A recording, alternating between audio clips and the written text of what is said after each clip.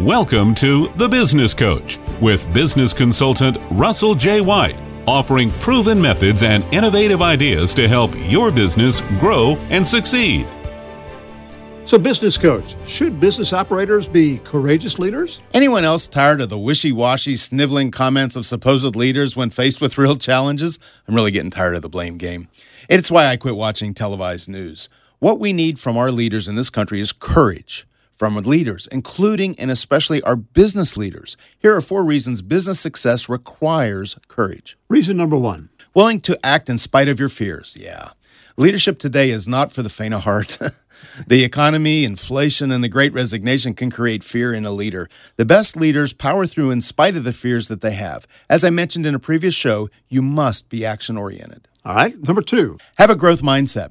When you believe in your intelligence, ability, and talent, you believe you are the right person for the job. Managers, employees, and especially customers want to see that in the leader of a business.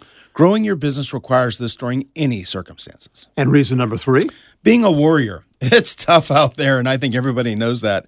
Maybe tougher than you have ever experienced in your career, in fact. A warrior not only needs to be tough, but have discernment and insight on what needs to happen next. And reason number 4 as to why a business leader should require themselves to have courage. Start before you're ready. I know that sounds interesting, but the most successful people start before they're fully ready. They know to get started and learn as they go.